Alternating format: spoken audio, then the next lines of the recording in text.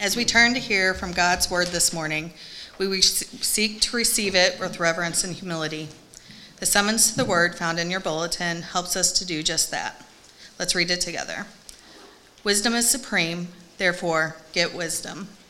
Though it cost all you have, get understanding. Esteem wisdom, and she will exalt you. Embrace her, and she will honor you. This morning's scripture reading is taken from Romans chapter 12, verses 1 and 2. It's in the Blue Pew Bible and on page 975. Again, the text is Romans 12, 1 and 2. And it's on page 975. Hear now the word of the Lord. Therefore, I urge you, brothers and sisters, in view of God's mercy, to offer your bodies as a living sacrifice, holy and pleasing to God. This is your true and proper worship. Do not conform to the pattern of this world, but be transformed by the renewing of your mind. Then you will be able to test and approve what God's will is, his good, pleasing, and perfect will. Wonderful. Thank you, Kelly. Let's bow our heads in prayer together. Heavenly Father, thank you so much for the riches of your word, the privilege of being transported every Sunday morning to a different culture, different time, different place, even a different language, that we might see afresh the wisdom, the beauty, the goodness, the shrewdness of your ways, that we might then return to our lives, able to critique our souls, able to critique our society, able to see with fresh eyes the world around us, to see you anew, and to live in a way that is truly pleasing to you, that is life-giving to others. Father, please be present. Father, may the words of my mouth and the meditations of all of our hearts be pleasing in your sight, O Lord, our rock and our Redeemer. For we pray in the mighty and merciful name of Jesus. Amen. Well, my daughter Julianne is in first grade, and just as it was the case with my daughters Lydia and Rosemary, who are now 16, in those early years of elementary school, it was very often that one day Julianne or one of the girls would come home and they would exclaim, they would tell us with enthusiasm about a friend they'd made at school. And they would say, guess what, Mom, or guess what, Dad? This friend, Sally or whoever her name is, she said that we're BFFs. You know what a BFF is, right? Best friends forever. Right? That was on Monday. Guess what happened on Tuesday or Wednesday or later that week? Right? Julianne or one of her older sisters would come home and they would say something like, or they would tell us about something that happened. And they would say, again, there would be something like this. Their friend would say, guess what? You can't be my friend anymore. And often they would come home so sad, even in tears. What happened? We were BFFs. What happened? And our family would be like, we would ask them, what had happened? What did you do? Right? And several times the Aunt Julianne or her sisters would respond something like this, I don't really know what I did. Or maybe they would say something silly, or something impossible. Well, they wanted me to give them $100. And because I didn't give them $100, they wouldn't be my friend anymore. There's a fickleness, isn't there? A finicky dimension to the welcome of this world. You go to a new school, you meet other kids, and they welcome. We're going to be best friends. There's this welcome, and yet we wonder, we long for the sense of that BFF. Wouldn't that be amazing? A forever friend. And yet we soon learn that these words are cheap, right? And it's not just elementary school. In fact, I've asked a number of times when I've asked Lydia and Rosemary, my twin daughters, about various friends they've had over the last few years, 8th, 9th, 10th grade. And they'll invite friends over to our home. We love to have their friends, classmates in our home. And I'll ask them, I'll think about, what about so-and-so? How's she doing? Or, you hang out with this girl. What's the latest with her? And the response is, her? Well, she doesn't really talk to me anymore, right? There's this sense in which friendships come and go. There's a sense in which there's this hanging out. Hey, we're close. We're going to be intimate. We're going to share our hearts. We're going to have a slumber party. We're going to be together. And then what? Something happens. I saw how you looked at that boy. I saw this, whatever. It's amazing how, in fact, and if you look in the research about relationships, especially among young women, it's amazing how forever, not their friendship is, it's amazing how forever their condemnation can be. Young boys and even high schoolers will often, they'll get in arguments and they'll fight, and the fact that they'll fight and they'll even physically fight, and they'll often make up and actually become closer after fighting. For whatever reason, young women are very much different. If there's some sort of tiff, some sort of misunderstanding, they will write each other off forever. Right? There's a sense in which the world's welcome is very fickle. It's very finicky. And again, it's not just elementary school, it's not just high school, it's life. I mean, it is so difficult to make friendships, real friendships. In fact, the Proverbs chapter 20, verse 6 says, "Many claim to have unfailing love." That is to say, many claim to say, I'll be your BFF. I'll never fail you. Many claim to have unfailing love, but a faithful friend who can find? Interesting, right? Talk about cynical. Many claim to have unfailing, but a faithful person who can find? There's a sense in which the world's welcome is finicky. It comes and goes. And the question is there a welcome? Is there a deeper welcome? Is there a welcome that we've all been looking for? And of course, we could object to that and say, what about today's culture of tolerance? Right? Think about today, how there's such a movement of just welcoming you however you are. Right? Isn't the fullest welcome, the truest welcome, you letting me do or be whatever I want? Isn't that the greatest form of welcome? Well, actually, Paul will say otherwise. In fact, how many of you have done things, made decisions in life that you look back on and regret, deeply regret, and you wonder, where were my friends? Right? Where were my friends? Was anyone saying, hey, don't do that? Was anyone stopping me? Were they all just, hey, you be you go do what you think you need to do? Were they just celebrating that? In fact, Paul himself talks about this. Let me just briefly mention it before we jump into our passage, because I think it's relevant. At the beginning, look in Romans chapter 1. Romans chapter 1, and we'll do a brief overview again this morning. In Romans chapter 1, this is on page 967 of your blue pew Bible, if you want to follow along, in 967, Romans chapter 1, verse 32. Paul has been talking about how God has given humanity over to their own cravings. We talked about this last week. How part of God's present wrath, the way that he expresses his displeasure, is actually what? Giving us what we think we want. Right?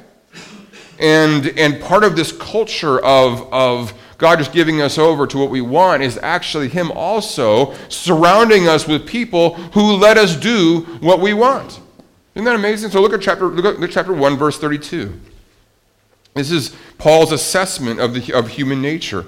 Although they know God's righteous decree that those who do such things, he's just given a whole list of sins and of wrongs. Although they know that God's righteous decree of those who do such things deserve death, listen to this. They not only continue to do these very things, but also approve of those who practice them. Wow. And that's a picture of tolerance. It's a culture that says, hey, listen, if that's what makes you happy, you go and do that. And the result is simply disastrous. As I said last week, every parent knows that if you give your child whatever they want, what will happen to them? You will destroy that child. Okay, so let's not mistake the fake welcome of our culture in the form of tolerance. I was just recently reading a beautiful article written by a young person, mid-late 20s, speaking about their journey through receiving surgery to become a different gender. And this person wrote with such humility, there was no self-pity, There was no victimization. There was this deep sense that I wish someone had warned me about what I was doing. This person said basically, when I was 10, 11, 12, at this incredibly young age, I began to doubt my own gender, my own sexuality, and she said, and no one questioned my doubts. No one was there to say, wait a minute, hold on, time out, let's take some time to think this through. You are 10 years old. Right? I'm 44, I'm still trying to figure out who I am.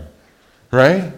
It takes time to discover that, and you need relationships. You need people not only to sit and agree with you, but to disagree with you. You need others to help you discover your identity in all manner of shapes and forms of who you are.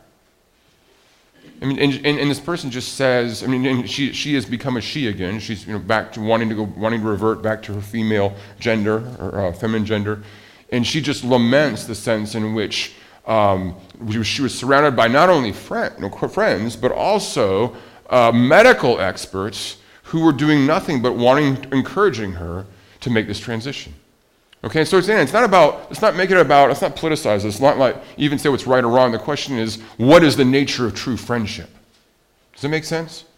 What is real welcome? In fact, the Proverbs 27, 5, and 6, beautiful words. Let's go with verse 6. Faithful are the wounds of a friend. What does that mean? Parents, what a great conversation to have with your kids over lunch today. Faithful are the wounds of a friend, but an enemy multiplies kisses. Wow. Think about that for a while. Right? You ever heard the phrase, flattery will get you everywhere? Right? Faithful are the wounds of a friend, but an enemy multiplies kisses. How many of you, if you don't have kids to go to have lunch with afterward, you can maybe take a few minutes and stop and say, do I have any real friends in my life? Friends who will wound me. I can count on them, right? It's when you got something stuck in your teeth in a restaurant or somewhere in a public place, you got something stuck in your teeth. Do you have that friend who'll be like, hey, Bruce, right, get something right there, get it right there? Or do they just sit there and smile at you and let you go along your own way, right? Do you have someone in your life? We have these real friendships. There's a real welcome. So what we want to do here this morning is we're contrasting the fickle, fake welcome of this world, the fair-weathered welcome of this world, with what Paul here in Romans 12 speaks of as God's mercy. Let's turn back to Romans chapter 12. This is so powerful. Therefore, I urge you, brothers and sisters, in view of God's mercy, this deep sense of here the word mercy, it's actually in the plural. The reason it's in the plural is because it's a reference to the Hebrew way of speaking about God's compassion. And in fact, the Hebrew rachamim is plural. Often can be translated mercies, but it's not actually. Some of your more literal translations will translate it mercies plural, but it's to be translated mercy. And the reason it's to be translated in the singular is that in Hebrew you have what's called the plural of emphatic plural, or the plural of intensity. Can you guess what the plural of intensity is? Right? It's when you want to just say you use the plural to say it's really, really true. It's not just God's mercy, it's His mercy. A sense of intensity to His mercy. This word rachamim is often used of a completely unexpected, surprising, undeserved compassion. It's used in beautiful places. There are several places, like in the prophets, for example, when God will say, I caused your captors. Because sometimes God's people, they would disobey, and God would sell them into slavery in some way. He would have a foreign king or someone would come in and take over, or He would actually exile them into a foreign land, and they would be held captive. They would be exiles. They would have an overlord of some sort, and God would say, "I caused your captors to have compassion or mercy on you." Think about it. I mean, if someone's taking you captive, what are the odds that they're going to show mercy? Well, 0. But God says, I caused it to happen. I made them show this unexpected mercy. And Paul here is saying, brothers and sisters, in view of God's mercy. And that phrase, view of God's mercy, is a summary of the previous 11 chapters that speak of God's program, his agenda of mercy toward his people. And just to briefly review, right? Last week we talked about how Paul celebrates God's promised salvation. It is God who saves us, God who rescues us. It's a promised salvation from his just wrath. And remember, whom is this salvation for? It's a salvation for any accepting soul. Any soul. Anyone can get in. Regardless of any kind of sin, regardless of any color of skin. I don't care your ancestry, your ethnicity. I don't care about what you've done. Paul says there is a salvation, there's a salvation available to you. Paul celebrates God's salvation for any soul by the sacrifice of his son Jesus. And it squelches any superiority, any sense that I'm better than you, places us all on the same playing field, and secures us in a place of grace. And why does it do that? What's the point of all of this? Where is it all going? Why is it that God saves us? Why is it he's willing to save any soul to avoid any sense of superiority? Where is it all going? It's all going so that we might serve him. It's the title of our sermon today. We are saved so that we might serve. Okay, in chapter 12, verse 1, again, Paul summarized this promised salvation. All right, he summarized this promised salvation of any soul as his mercy. And he insists, listen to this is what I want you to hear. He insists that God's welcome of us calls for our worship of him. Let me say that again. God's welcome of us calls us, or demands of us, our worship of him. Does that make sense? There's a sense in which when we are shown the one, and it's a really simple logic in all ways. I'm going to have a few video clips to show what I mean here. But the idea is this. You want to worship, you want to serve the one who's most merciful to you. In fact, often over the dinner table when Julianne, one of the girls, is lamenting how one of their BFFs has suddenly just ghosted on them, when their welcome has evaporated, we will stop and contrast it with the welcome of Jesus. Who is more welcoming than Jesus? Who is more welcoming? Who is more merciful? Who is more patient, forbearing than Jesus? And because of that, whom would we want to serve? Whose opinion should matter most? Whose wisdom should we follow? And that's exactly what Paul's argument here. If there is no one as merciful as he is, would we not want to live our lives in ministry to him? If there's no one as welcoming as he is, would we not want to worship him? This is kind of silly, but I'm going to use it anyway. There's a clip. I'm sure all of you have seen the classic cult film Princess Bride, but there's this really funny part where the three characters have they've just kidnapped the princess, and they're in the waters. They're making their way to the Cliffs of Insanity, right? Isn't they're called the Cliffs of Insanity, I think? And they're on their way, and they're in this boat, and the princess have been kidnapped. She decides, I don't know, I'm not sure she's thinking very rationally, but she decides that she's going to jump into the water. So she jumps into the water, and there are the three kidnappers. And there's this bargain that Vizzini's the guy on the left, and not the bargain, but really sort of a rationale that he gives her. He says, listen, you can either get back in the boat, right, and stick with us, your kidnappers, or you can stay in the water. And there's a reason that they don't want to stay that she doesn't want to stay in the water, as we'll come to find out here. Go ahead and roll that, Ron. Go in! Get after her! I don't swim. I only dog paddle. Ah! Veer left!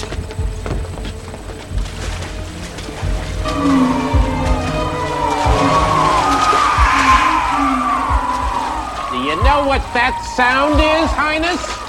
Those are the shrieking eels.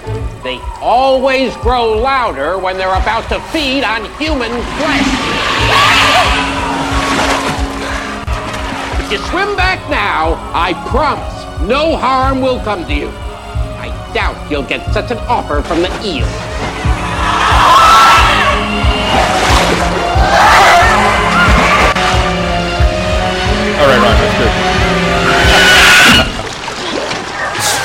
So, Put her down. listen to this. So I love this because he makes a basic rationale, right? Will you get more mercy from us or from the shrieking eels? I love that. Isn't that great? The shrieking eels, right? So think about it. And I'm half joking here. But you know, our kids live in classroom environments where there are a lot of shrieking eels. I tell you what, I say, do you think you're going to get more mercy from your classmates or from Christ? And it's true in your workplaces. It's true in your families. Right? Some of you come to me with such broken hearts, especially after the holidays, and talk about how difficult the holiday season was because of how critical. And listen, I know you love your family. This isn't about throwing your family under the bus. But how critical, how just devastating the words of our family members can be. And you just can't please them. Right? And Paul's argument here is if you have a God who is so astonishingly welcoming, who welcomes any kind of sinner, regardless of what they have done, and has done so at the cost of his own son, would you not give your life to him? That's what he says. Therefore, I urge you, brothers and sisters, in view of God's mercy, to offer your bodies as a living sacrifice. Isn't that amazing? So again, it's a silly clip, but it's just, would you rather kidnappers or shrieking eels? It's this sort of argument from a worst case scenario, right? And I mean, it's such a simple idea, but it's so profound because we forget the riches of his mercy toward us. Let's walk through these few verses. It won't take long. Basically, Paul writes that his welcome, again, means our worship. His scandalous welcome into his family. Look at that there. How does he address the Romans? Therefore, I urge you, what? Brothers and sisters. They've been adopted into the family of God. His welcome into his family as brothers and sisters means, right, our worship of the one God. And listen to that, and he describes the nature of this worship. This worship is first and foremost overt. Right? He says, therefore I urge you, brothers and sisters, in view of God's mercy, to offer your what? Your bodies. That's kind of a strange, what do you mean offer my body? What does that mean? For Paul, the body was the public part of who we are. Does that make sense? You can't know what's going on here, but you know this part of him. You can say, oh, well, the look on his face, or the way he carried himself said it all. Right? There's a sense in which the physical aspect of who we are is the public aspect of who we are. And Paul says, he insists on it, that our worship of him, that because of his welcome, our worship be one that is overt, that is public. I so appreciated Ron Barge during the confession of sin, saying, God, confessing this struggle, right, to publicly own the name of Christ in our workplaces, in our neighborhoods, in our families, being unashamed of the name of Jesus. One of my daughters was recently in a classroom, and a friend of hers who just was very, I won't go into the details, but she just basically blurted out at one point, I think they were talking about Protestantism or something in history class, I can't remember. But she just basically, the young lady said, I hate Christians.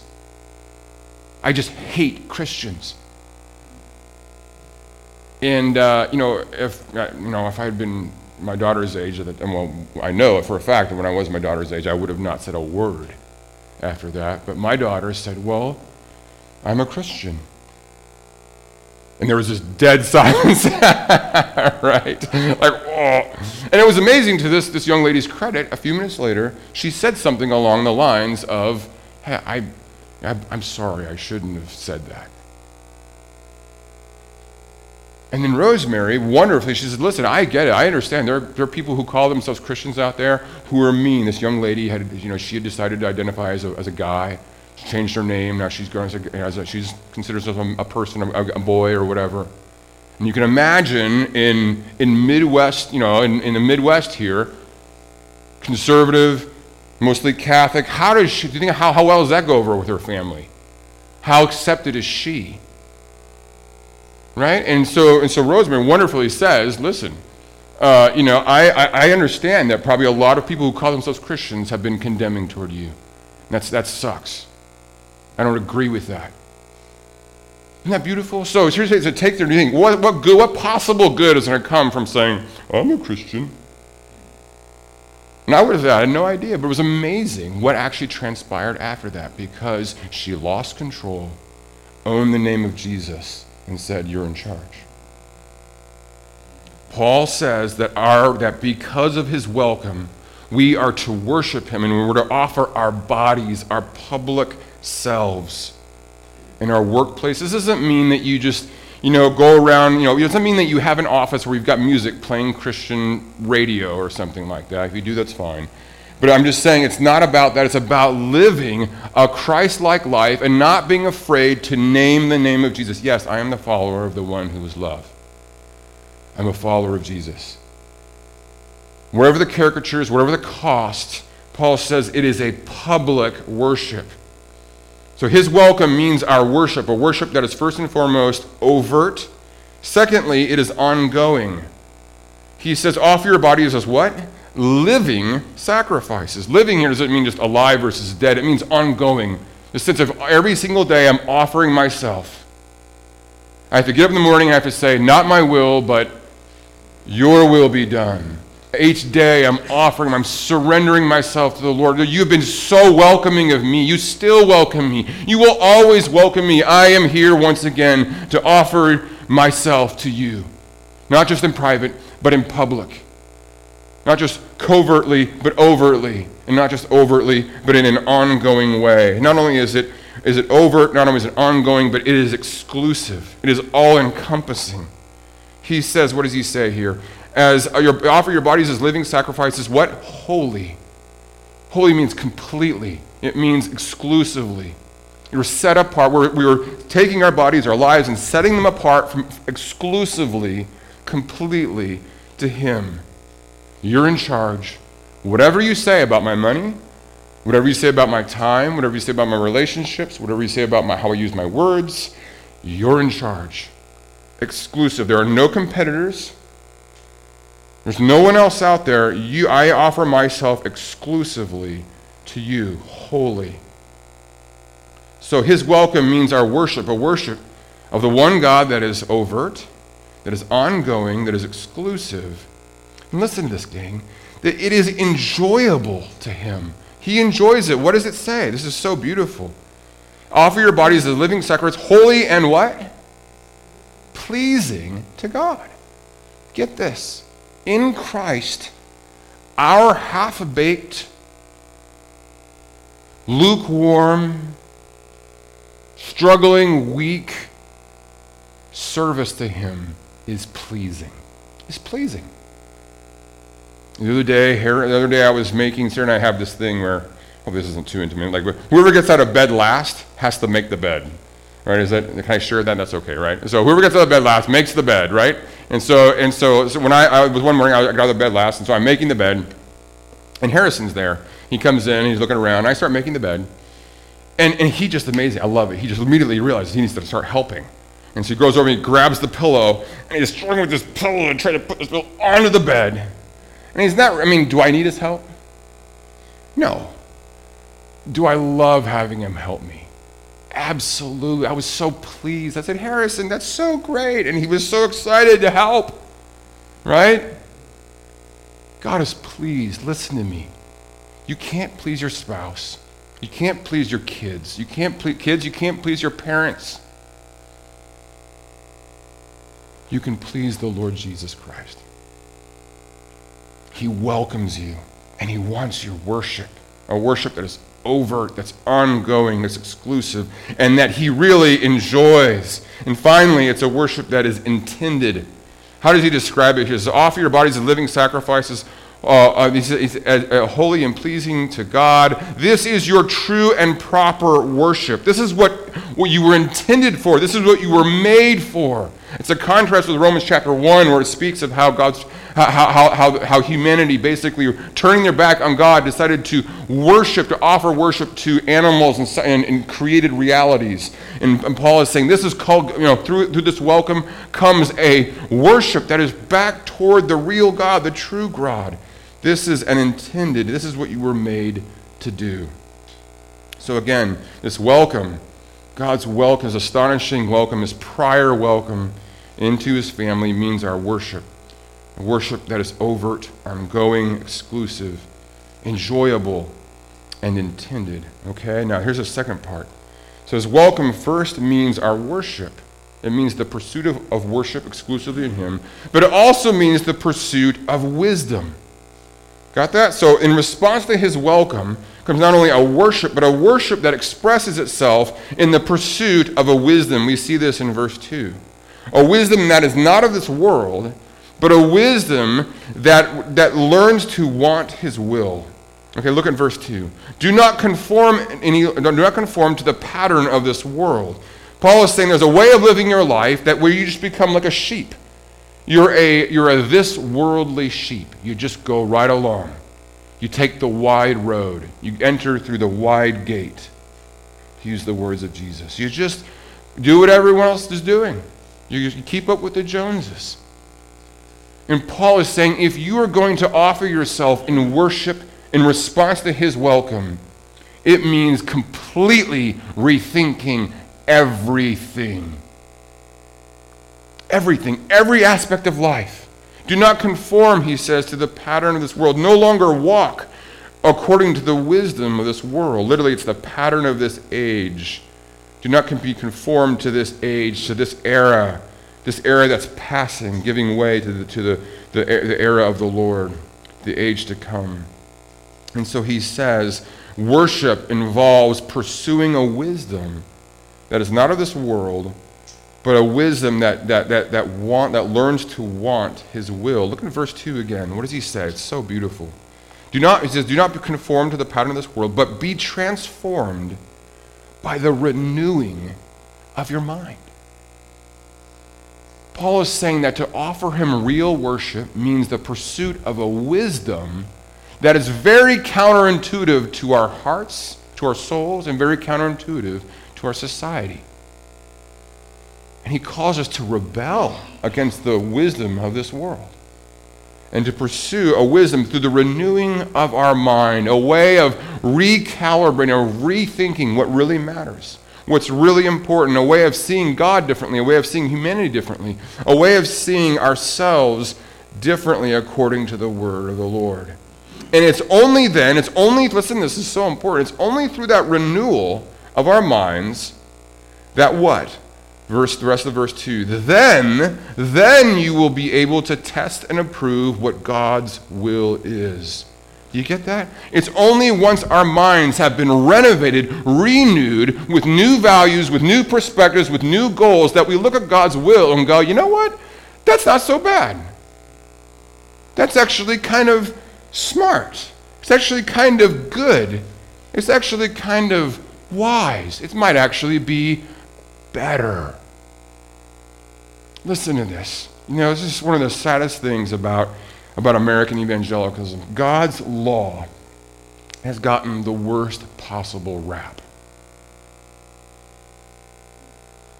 Most of the evangelicals today, they don't know. They can't even begin to identify, for example, with Psalm 19.